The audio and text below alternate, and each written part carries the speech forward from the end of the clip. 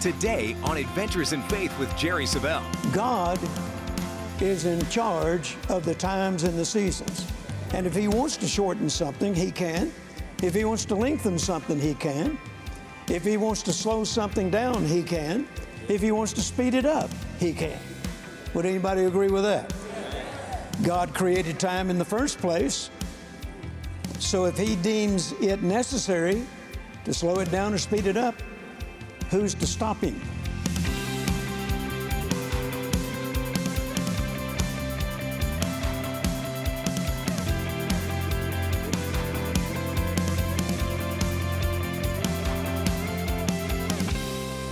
All right, my question is this. Does it seem to anyone in here tonight that time is flying by faster in the day and time in which we live? Does anybody feel that way? Time is flying by. I remember when I was a young boy, I could hardly wait to get out of high school and be out on my own. And my dad would say to me, son, just enjoy the time that you have right now. He said, when you get to be my age, time goes by a lot faster. So just enjoy being 18. Don't try to rush things, okay? And I wasn't convinced at that time that he was telling me the truth. But now that I'm 75, my dad told the truth. My goodness, time is flying by. It seems like just a few days ago I turned 75, but now I'm closer to 76. In just a few months, I'll be 76. In 20 years, I'll be 96. I wonder what I'm going to look like. Will I still be handsome? Will I have grown any? I don't know. But time is flying by. I'm in my 53rd year of ministry. And I think, where has all that time gone? It seems like just yesterday that Brother Copeland came to Shreveport, Louisiana, 1969, the first time I ever heard him, when my life was totally changed. But that was 53 years ago. I have people ask me all the time, Brother Jerry, where was your last meeting? Well, I was in Georgia or California, or I was in someplace. And my wife said, Jerry, that was 3 months ago. Well, that was a year ago. It seems to all run together. Yeah. You know, I live by a calendar. I live by a schedule. And when I get through with one meeting, I'm already thinking about the next one. And time just seems to be passing by more and more rapidly. And I was looking at something in a magazine not too long ago. And this statement caught my attention. Psychologists tell us that as we age, the pace of life appears to speed up. The pace of life appears to speed up. The book of Daniel tells us that only God can do this. He changeth the times and the seasons. That's Daniel 2:21.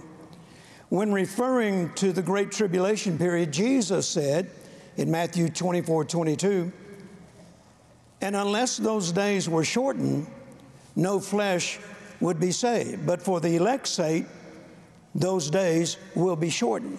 Now, he's not talking about that 7-year period. That's already concrete, 7 years. But what I'm hearing him say is, God is in charge of the times and the seasons. And if He wants to shorten something, He can. If He wants to lengthen something, He can. If He wants to slow something down, He can.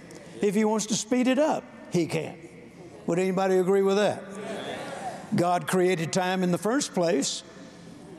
So if He deems it necessary to slow it down or speed it up, who's to stop Him?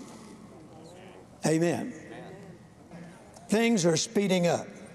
Now, that doesn't mean that we no longer have to use our faith. We are required to live by faith. But what the Lord said to me was, tell them. It just means that it's not going to take near as long for things to come to pass as it has in the past. You missed a wonderful opportunity to say hallelujah. Amen. Now, you're still going to live by faith. That's required. The just shall live by faith. But things are accelerating. Yes. Accelerating. I'm hearing that from people all over the country. I'm experiencing it in a lot of ways.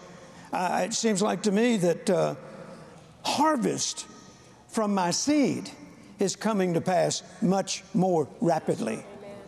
Hallelujah. Anybody else experiencing that? Praise God. So we are in a time of divine acceleration. Now, even though Jesus described some of the things that in Matthew chapter 24, he did say this is the beginning of sorrows. All those calamities and all that stuff that he talked about, he said it was the beginning of sorrows. And in verse 6, he says, and the end is not yet. So things are definitely speeding up, but the end is not yet. But we're getting closer. Every day, we're getting a day closer. So you could say we are currently experiencing the birth pains that are leading us up to the rapture of the church and the catching away of the saints. And I'm not sure about everybody else, but I'm going out on the first load. Anybody else going out on the first load? Praise God. Somebody said, no, I believe we're going to be around for the tribulation. Well, if you want to stick around for the tribulation, go ahead, and you can have my car while I'm gone. But in 7 years, I'm coming back for it, okay? So we are certainly experiencing birth pains that are leading up to the rapture of the church and the catching away of the saints. Paul tells us in Romans 8:22, the whole creation groaneth and travaileth in pain. The earth itself senses that we are getting closer and closer to the end. Can anybody agree with that? I'm just laying a foundation here, okay? Ask any woman who has experienced birth pains, and she'll tell you that they always grow in frequency and intensity as the delivery draws nigh. Amen? So if we are indeed experiencing birth pains just before Jesus appearing, then things are going to happen more frequently. Amen. Hallelujah. Yeah. Would you agree with that? Yeah. Look at somebody and say, Jesus is coming soon. Amen. Now, Daniel tells us in Daniel chapter 12 and verse 4 that knowledge shall be increased. In the latter days, knowledge shall be increased. Can we testify that that's happening right now? Just think about how fast we can get information today. In a split second, we can get millions of facts. And most people are still complaining about it's taking too long. We're living in a fast-paced society. Everything is quick. Everything's happening quick. Amen. Once again, how quick are we getting facts today? You know, I held out for a long time with computers and iPads and iPods and all that. I'm still somewhat old school. I think I'm the only one on my staff who still carries a scratch pad. Is anybody else like that? I'm not alone. Hallelujah. Now, I do have iPads and iPods and all that other stuff. But I may not know how to use them, but I know how to believe God for everybody on my staff to have one. Amen. It appears to me that God is into speed. And that's one of the things I really like about God. I love everything about him, but when I found out he's into speed, because I was into speed, and as a matter of fact, I'm still into speed. I'm redeemed from slow. Hallelujah. I remember well, it's been a few years ago now, but I got a Corvette Z06. And I've been driving Corvettes most of my life. My dad was a Corvette specialist in 1953. General Motors trained my father to work on Corvettes. They were fiberglass. Not many body men knew how to work fiberglass. So he was trained to become a Corvette specialist. And the first one he brought home was a 1953 model. I came home from school, saw that sitting in my dad's garage. I thought, what in the world is that? Dad said, that's a Corvette. I said, who makes it, Dad? He said, Chevrolet. I said, when are we getting one? Is this one ours? He said, no. I've been told to bring it home, wreck it, and rebuild it. I said, wreck it? He said, they want me to learn how to rebuild these in my sleep. And my dad actually took that 53 Corvette out and ran it into a tree. And it was fiberglass. And you didn't just go pick up the fender. You picked it up in pieces. And he brought it back home. And of course, they didn't have like they do now, where you can get a clip front end or a clip rear end. You had to fiberglass all the pieces together. And it took time. And my dad put that car back together like it had never been wrecked. Well, I fell in love with Corvettes that day. And I told my dad, I said, when I get big enough, that's what I'm going to drive.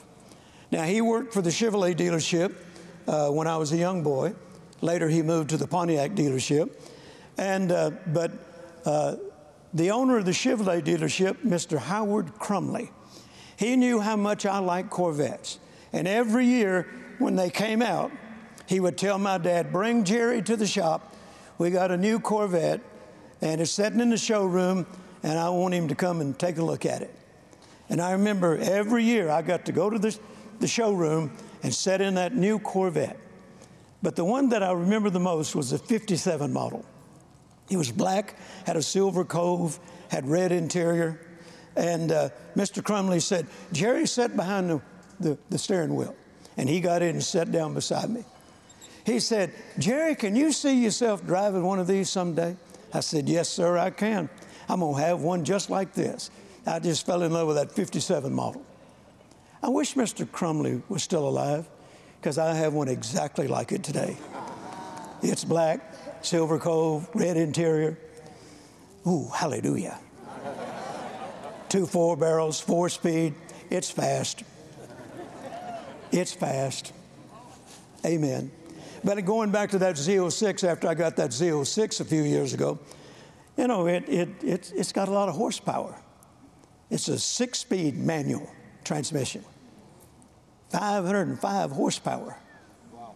And obviously, I had to try it out when I got home. And I got stopped by a policeman. And he said, son, you know how fast you were driving? I said, the speed limit's 60 miles an hour. He said, I know it. I said, I wasn't doing over 60. He said, that's not what I stopped you for. It's how fast you got there I'm stopping you for. He said, you were burning rubber back there. I said, I did that on purpose, you know. He said, well, slow it down.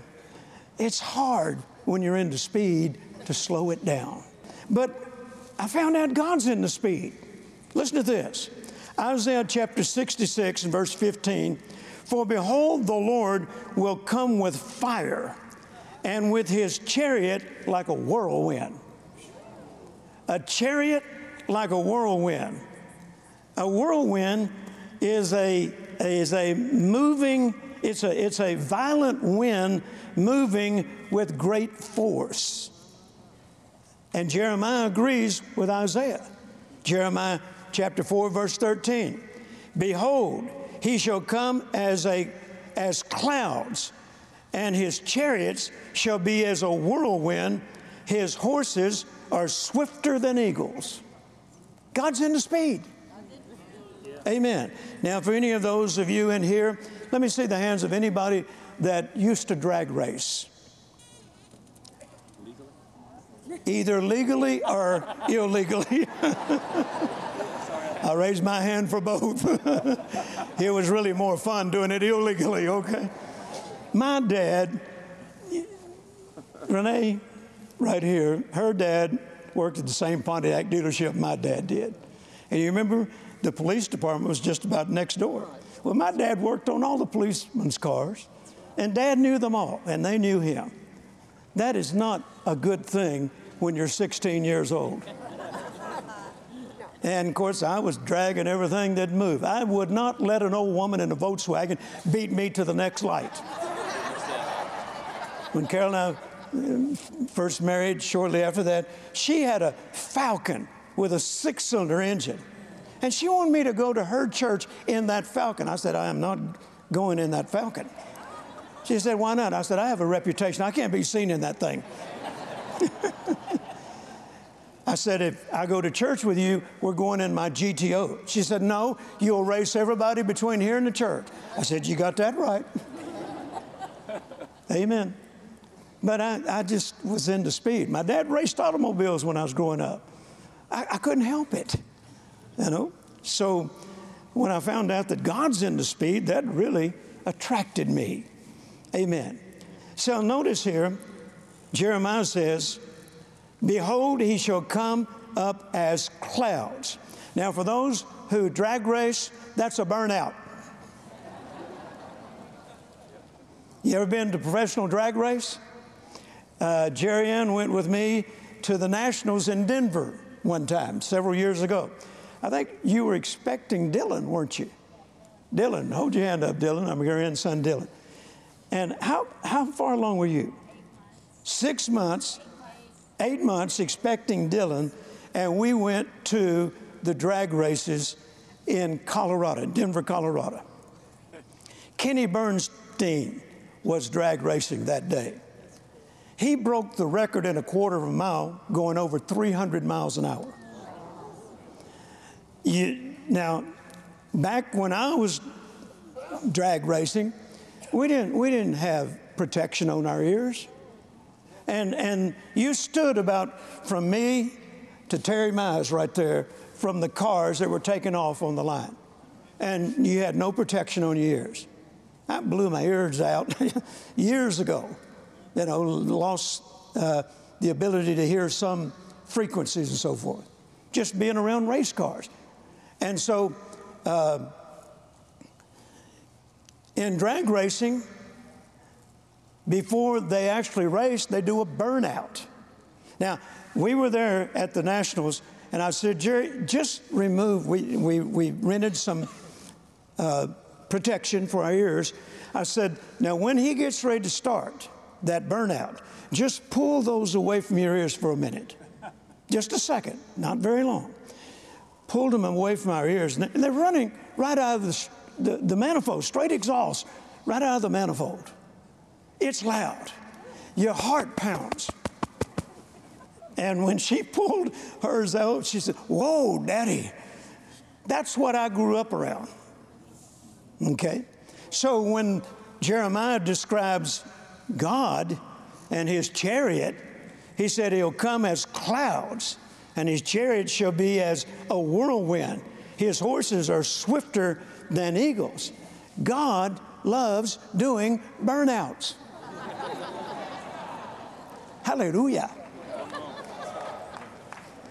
You may not like my sermon, but I'm really enjoying it. Hallelujah. Now, Jeremiah chapter 47 and verse 3 says, at the rushing of his chariots and at the rumbling of his wheels. Oh, there's nothing more exhilarating than getting in an automobile that's got a lot of horsepower and hear the rumbling of the wheels and see the smoking of the tires. Is that right, Jesse? Amen. You know, you heard Jesse's story. Somebody blessed him with a Corvette a few years ago, and he pulled up to an intersection, and these couple of boys, I believe it was, if I'm telling it right, they motioned for him to kind of race with them, and they called him Q-Tip. Hey, Q-Tip, you want to race?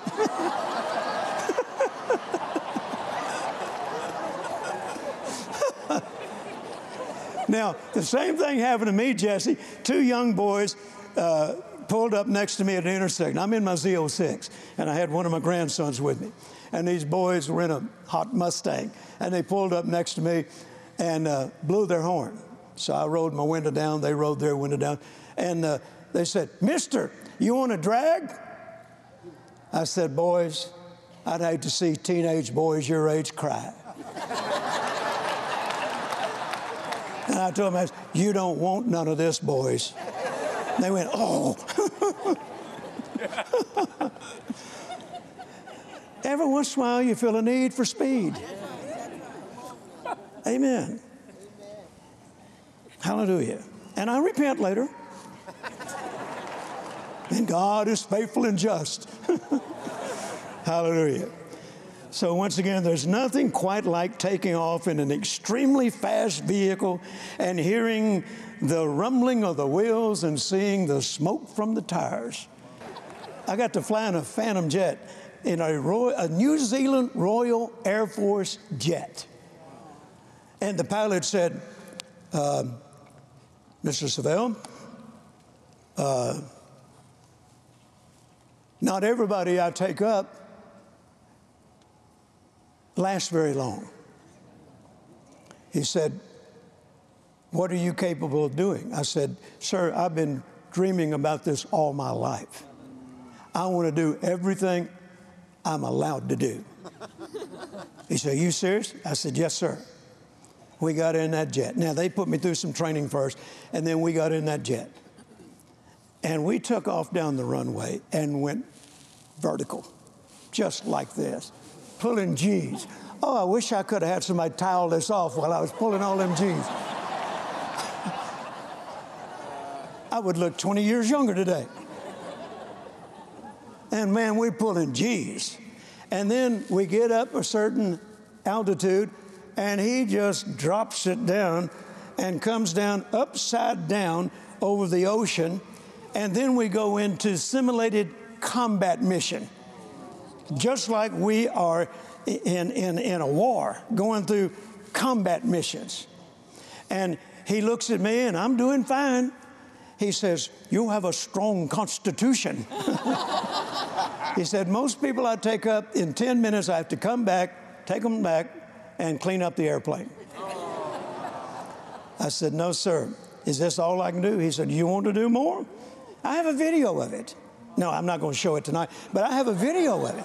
There was another jet flying out beside us. There's a video cam in the cockpit. We got it all captured on film. I brought it home and showed the staff, and they're all screaming, "Oh, wow, how'd you do that, Brother Jerry?" I couldn't wipe the smile off my face. It was exhilarating. Why? There's something about speed. I like speed. Anybody else like speed? Well, apparently God's into speed. And I believe He's accelerating things. I believe He's ready to come get us.